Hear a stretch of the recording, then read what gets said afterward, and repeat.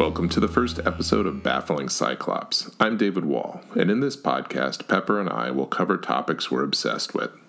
This week's topic came up because we have been watching the documentary series The Vow on HBO. It's a harrowing account of what happened in the NXIVM cult. Thinking about cults led us to talk about Mick Jagger and elves, because of course it did. So this week we watched the NXIVM documentary.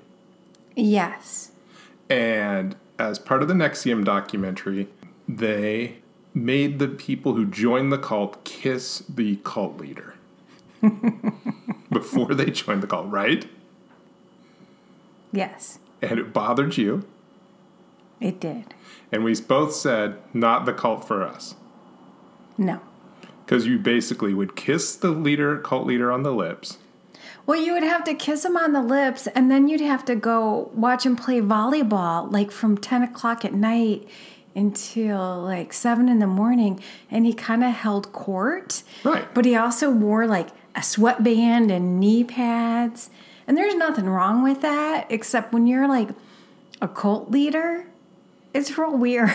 It's real weird. So I was thinking back this week to a time in my life when I did something that I was uncomfortable with to join something. Oh, well, tell me about it. And what I was remembering was when I went to interview at the toy store down in Pioneer Square. We'll avoid saying the name. Yeah, talk about cult leader. One of the things I had to do was talk to a gorilla and have a whole conversation with Gilbert, the stuffed gorilla. Was that before? Yeah, that was before you got into improv. Yes. Was it your first foray into improv? I think you and I had improv before that. I'm not gonna do it, but So as part of the interview, I met him at a Starbucks. I met one of the owners at a Starbucks, and then I guess I passed that part of the interview. And so I had to go over to the store, and she introduced me to Gilbert the gorilla, and I had to shake the stuffed gorilla's hand. How big was the gorilla? I can't remember. It was the size of a husky baby. Somebody that would go to Gap Plus, baby. Like it was a big baby. I don't know if Gap Baby has a husky. I think Sears maybe had husky sizes. I'm not sure. Would have been Gap Baby did. Sears Husky Baby in 1976. Okay. But it was a gorilla, and you'd shake its hand, and then I have since learned from other people, and just on Twitter, Bad Robot told me he knows someone who actually had to go for a walk and talk to Gilbert for the whole walk while both he and the owner held one hand of the gorilla down the street. But you're not supposed to do that with a husky baby because it can pull their arms out of their little sockets. Husky sockets? Yeah. So they had to go for a walk down the street holding the gorilla to get a job at the toy store. Okay.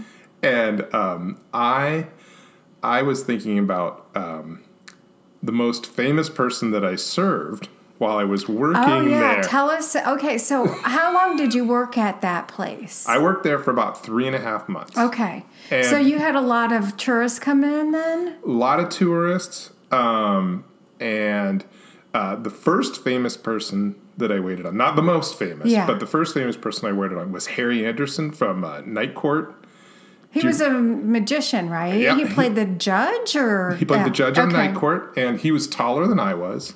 That was back in Night Court was on in the 70s or the 80s? It was an 80s show.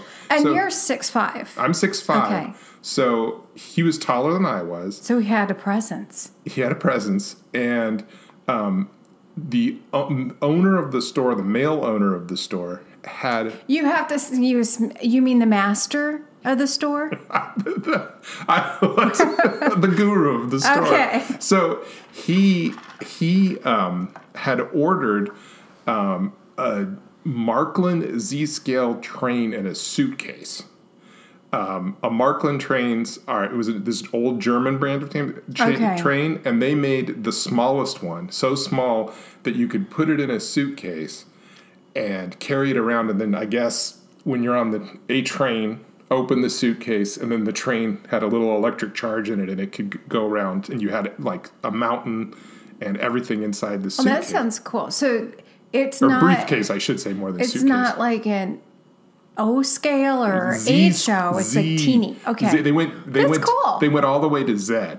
Okay. Just to say, like, you're not going to make the train smaller. So you could play with the train while you rode the train? I guess. Okay. I don't know, because... So he bought it without asking Harry Anderson if he wanted that. He just knew that Harry Anderson liked trains. So Harry Anderson didn't buy it. The master of the store purchased this wholesale to resell to Harry Anderson from Night Court. Okay. And he didn't want it. So every time Harry Anderson came in to get some train supplies, the male leader of the store would come out. We can call him Master. Master would come out, and he wouldn't let anyone else talk to Harry Anderson, because he had to, every time he came in, he would have to hard sell Harry Anderson on this suitcase train. And all I remember is like being excited to see Harry Anderson, because he was very funny on Saturday Night Live. He used to do like a really great stand-up routine. He's since passed away, but he did this amazing routine. He always did like con jobs. He was kind of in the Penn and Teller vein when it came to he was a little bit more edgy and the only thing I remember from Night Court is one of the female, who I think her name is Markie Post. Mm-hmm. She had the most amazing, insanely feathered hair. It was crazy. It was magical. Okay, continue. So all I remember is he went through this hard sell. He bought the train pieces that he wanted. Well, who bought them? The master or Harry Anderson? Harry Anderson went through the hard sell, and then bought what he wanted, and he turned around and he was leaving the store. Okay. And he said, I don't want a goddamn train in a suitcase. What the fuck would I do with a train in a suitcase? So I thought that was great. Also, while I was Did he ever come back, or was he just done with you guys? No, I mean, he came there for train supplies. Was did he live in Seattle? Yeah. Oh, okay. Around Seattle. Okay. Like, I don't think he lived in Seattle. So area. he was but he would come in occasionally, but I only once while I was there. But he came in because he built train sets. And we were the only ones that had this particular brand of train in town. So he would come in. The other one that came in while I was there was the guy that played Buffalo Bill in Silence of the Lambs. But I didn't meet him. I just saw the back of his head. I like that actor. Yeah. And then... Well, who is the most famous? So the most famous, and I just reposted this on my blog because I wrote it up before. The most famous person was Mick Jagger. What? Yeah. And let me tell you, I was young at this point. This was 1994. You were still a baby. So I was a baby. You weren't even legal yet. Yeah. Oh wait, hang on a second. Just backpedal. The guy who played Buffalo Bill in Silence of the Lambs, his name was Ted Levine, and the character his name was James Gumb. Yeah. Yeah. Okay. So wow, Mick Jagger. So Mick Jagger came in, and I have to say that I was not that impressed. Really? Mick Jagger. No, I was like... Oh, I totally would have been. You know, my parents did not listen to the Rolling Stones. Mm-hmm. I had maybe heard, like, the Rolling Stones' best of CD or tape or whatever it was at the time. But I wasn't, like, an aficionado of... the Rolling Stones. So to me, like, it would have been if Frank Black had come in. Yeah. I would have been like, oh my God, or Robert Pollard. You know what I mean? I'd have been like Robert Pollard by Voices. Yeah, one of those guys that came in. And Frank Black from the Pixies. Right. If I had come in, I'd have been like, oh my gosh, I can't believe that they're here. But with Mick Jagger, like, everyone else was like hiding. Like, everyone that worked there was like literally left. Like, the manager had to leave the room. Because they were so intimidated because Mick Jagger was there. Because they were so intimidated by Mick Jagger. And I was like, I'll wait on him. Like, I don't care. So I went up. I'm like, hey, I'm David. If you need any help while you're here, just ask. And then I don't know how to exactly say this. He made a grunting noise. And then with his face, he just made expressions that indicated like I should stand off to the side and wait. Okay. He does have an expressive face. Yes. And when I wrote this in the essay, Philip Treese wrote back and said he gets that all the time because he's English. Uh-huh. And he said in his day job, 90% of the feedback he gets is minute facial expressions. So I was like, and Philip good. Treese is a magician. Well, he's a magic expert. He's an expert at magic. Yeah. And he has a couple books too, right? Yeah. And so so Mick Jagger indicated I should stand off to the side and wait. So then you're very intuitive.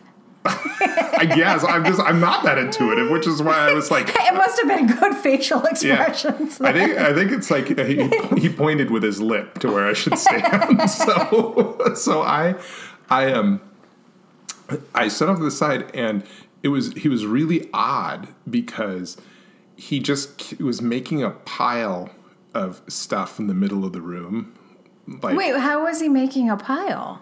He was he would be looking at, say, a set of blocks. Okay. And he would pick it up and he would take it to a central location of the room and set it on the floor. In the store? In the store. And he would just set it on the floor. So then and you're just standing there the whole time? And I'm standing there the whole time. And then he left that particular room. Because I have to say... Because that store, it was multi-levels, multi-rooms, tons of trains and only one train in a suitcase. But it's a labyrinth. Yeah. That store is a labyrinth. I'll go into it in a second. Let me just finish this part, though. Because So I started putting this stuff back.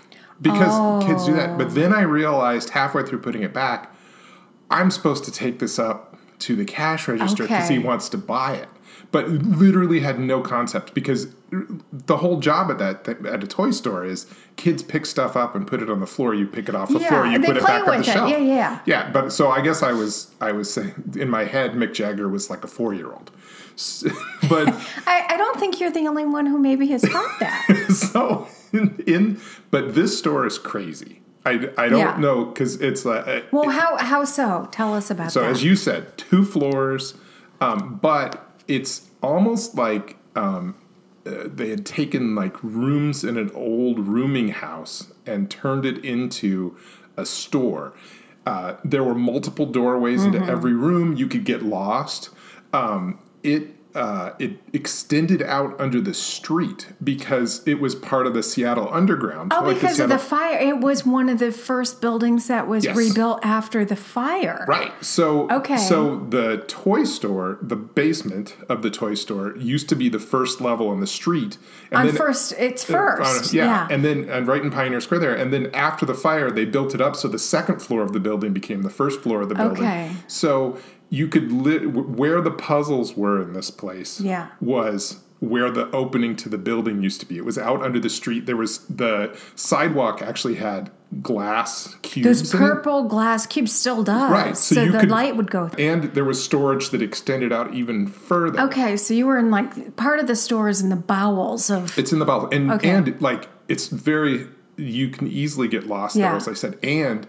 I don't know if I've ever told you this exactly. I probably did at the time, but we always thought that there were holes in the walls because the male owner of the store, you would be doing something like talking to Harry Anderson, and he would just appear. Out of nowhere. Yeah. And there were so many doors and weird, places. And he had keys to all the doors in the building. So he could get everywhere, super quickly in this really old building. And there is a reason why I call him the master. I know. I don't want to get sued. So he would just appear. So you'd be, doing something and then all of a sudden do it. And we know it wasn't cameras.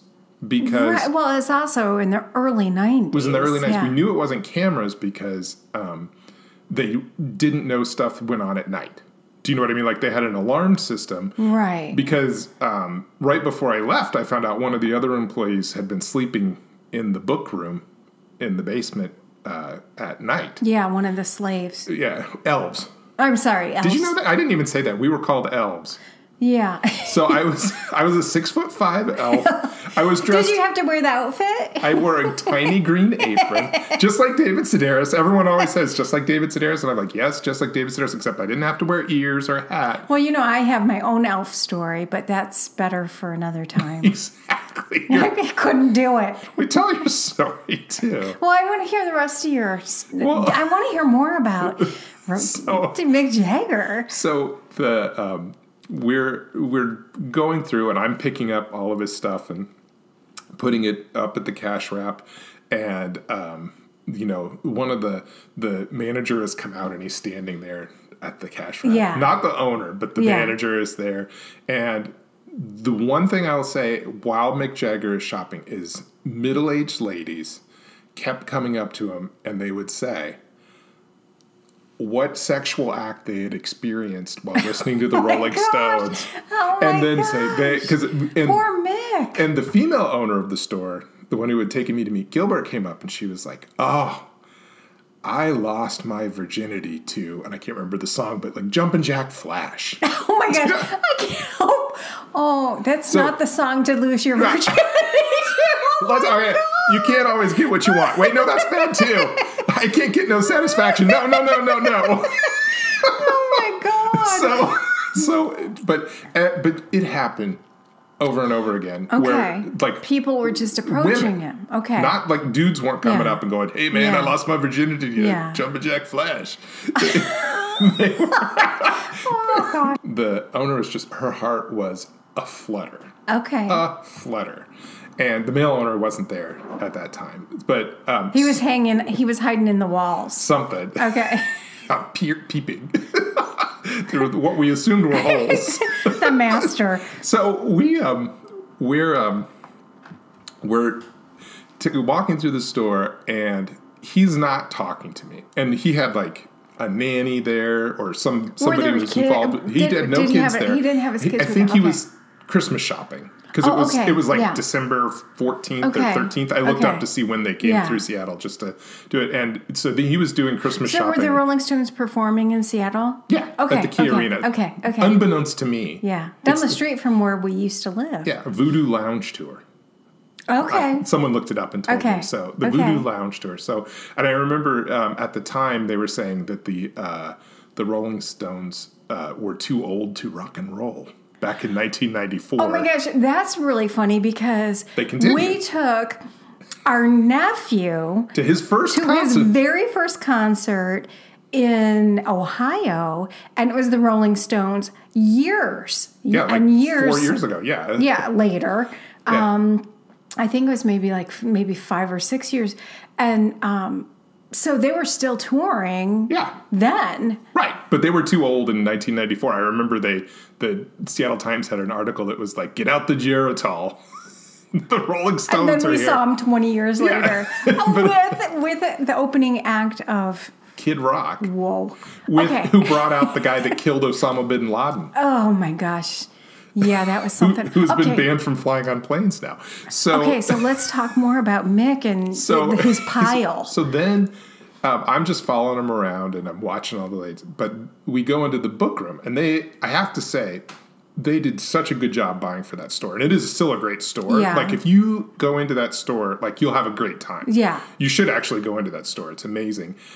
If nothing else than to shop in the puzzle room so you can say you were under the streets of Seattle. Yeah. But they do amazing job buying for that store. They have a great stuff. So the book room was like whatever was hot at the time with like a really good mix of classics, a whole case full of tarot decks, games. Like, it was a beautiful room. And Mick Jagger, the only time I saw him get excited was when he saw the Magic Eye books. Oh, those. Okay, so the Magic Eye books from the 90s. Yes. Those were the books that they were images and they were compiled into a book that if you just looked at it, you couldn't see any image. But then it was if you colorful static. Yeah, if you squinted your eyes and then crossed them and then put your nose on it, and then you could see images hidden within. And he was like, so Oh thrilled. my God! Did and he he's jump? like, Wait, did he jump in Jack Flash? so he was so excited, and then he's like, "Is this the latest one?" And I said, "Yes," because we had gotten it in like during the time that I worked there. So I was like, "Yeah, that's the latest one." And he's like, "Don't you just love these?" And I had to admit to him, I couldn't see him. You couldn't see the images. I couldn't see the images. Oh no! And so he said, "Come here." So, and I can't do an imitation. So he held the book up and he's like, "Now unfocus your eyes." Oh and my then gosh. he held the book and like did it until I saw a unicorn. Oh my God, that's awesome! And I was like, I see a unicorn. And he's like, "Yep, you got it." And then he closed the book and he stopped talking to me again. Oh my God, can't you do it in his voice? I cannot. I can't. Unfortunately, I wish I could. All you have to say is, "I bet you'll penny on it," and you'll fall into the accent.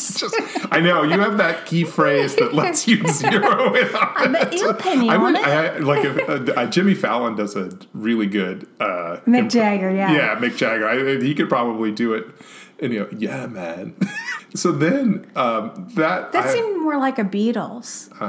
Yeah, man. I've listened to the Beatles way more than I have. know. So, but that was so cool. So Mick Jagger taught me how to see magic eyes because I had never seen one before. Oh my gosh, that's awesome. And then to continue the story, even though that's the main point of the story, is that my big memory is that Mick Jagger had like an actual human moment with me where he taught me how to see the magic eye.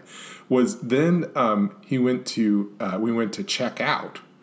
Okay, up at the cash wrap where his pile has now been moved. Okay. But his nanny, I don't know for sure it was his nanny, but her partner. Assistant or something. It was somebody who had more to do with the kids than he did. And he did not want any of her stuff on his bill. So they had to separate it. And I had been carrying his stuff up, and she had been putting her own stuff in the car. And I was just like, oh, man, I don't know. Wow. I'm like, I can't keep track of this. And finally, like, he walked away while I was like, I don't know what I'm going to do. And she looked at me and she just said, just memorize it. I'm like, how do you memorize something that already happened? Like, it's already there. It's not like, I'm like, I guess it was advice for future selling. That if it ever happened, I should memorize. Did either one of them try to pull Gilbert down from his... but checking him out, he looked at every single item, looked at every item on the cash register, compared prices, went over the receipt afterwards, wrote a check. It was like almost $1,000. Which was a lot back in the early 90s. On toys? A check, too. Yeah. Like, he wrote the check. And did they cash it? That's the whole thing. The owner was like, I'm never cashing this check, she said. I'm just never cashing it. Well, he's so smart. Well, back in the day, I think if you were that Mick Jagger, come on. Yeah. Super famous. Right. That's smart. A smart way to get free stuff because you write a check and you have probably 80% odds that some middle-aged woman who lost her virginity to jumping Jack Flash is not going to cash your check and want to keep it forever. So that was my Mick Jagger story. And he left, and then everyone was pretending they were the one that had served Mick Jagger. Oh, and I was my gosh. Whatever, but... So, and then you wrote a story about it. Yeah, I wrote a story about it. I put it up on my blog, mostly just about the magic eye part. If somebody wants to read it, where can they read it? CreativeCreativity.com. Oh, awesome. Cool. Yeah, so I put it up.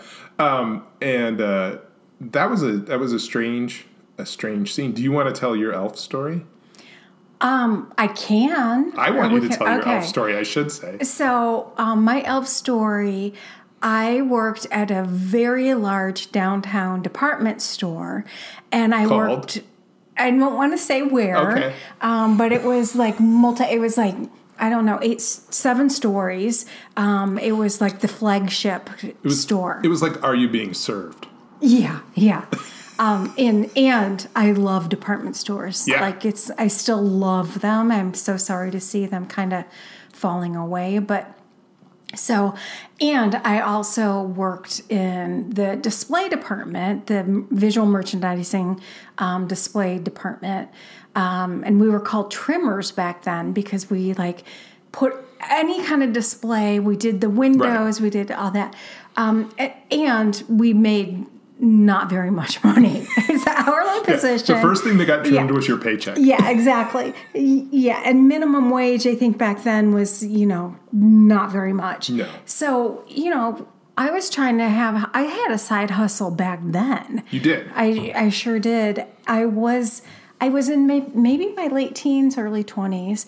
And one of the side hustles that the display department were asked to do would be dress up as characters for Santa Land. For different things. Like we not only designed and made this giant Santa Land that you could walk through with like little animatronic. And a train, right? Oh yeah, we had a train. My best friend built the train from like plywood. It looked great though. So we not only made Santa Land with fake snow, like it was a whole thing. If I told you the store, I think people would have memories of this whole thing. Yeah.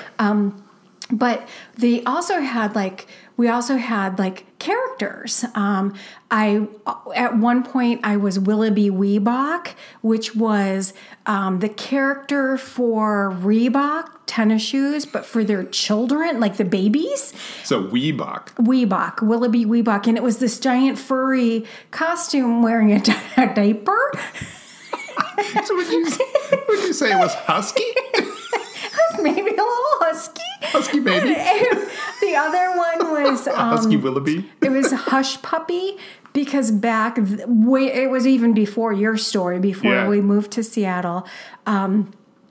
Hush Puppies, it was a brand of shoes. Oh, yeah. And it went through this resurgence in the early 90s, but Hush Puppy. So I was Hush Puppy, which was like this.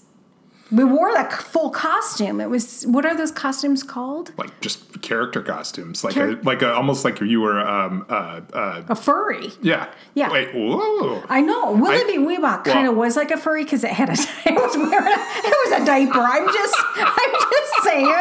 And I can't believe I'm married to Hush Puppy. I know you're married. Well, the gig was great because it was $20 an hour. That was sweet dough That was back then. like now it should be minimum wage, but back then it was like I could do a side hustle and pay my rent for the month. Right. Yeah. So, but the bad thing about those costumes, those two costumes in particular, was you could only wear them for like maybe at the max an hour at a time. Right. So you'd have to trade them off. So I traded off my Willoughby Weebach with a woman that was in the display department. Her name was Kathy Citro. She was an amazing woman. But we both were it got really hot. So imagine like putting on a fur costume that was drenched with somebody else's sweat. We both did it because we were like making that big dough. Oh, yeah. But so it was like a clammy costume, is what you're saying. Oh, it was moist. That diaper was wet. It needed to be changed. My diaper needed to be changed. But so one of the side hustles was for the department store. Those were for vendors that would want us to work. I also sprayed perfume. I know, bad news, but $20 an hour. Yeah, what you can were like you do? a perfume model. I was a perfume model. But I probably could have gotten a lot of dates as a perfume model. Just telling you guys, like, I know everybody says those perfume models were irritating, which we really were. But man, some of those guys could be pretty creepy. But anyway, so the department store had this giant nutcracker costume. And my best friend was asked to be the nutcracker. And he's probably, I don't know, 5'10", 5'11".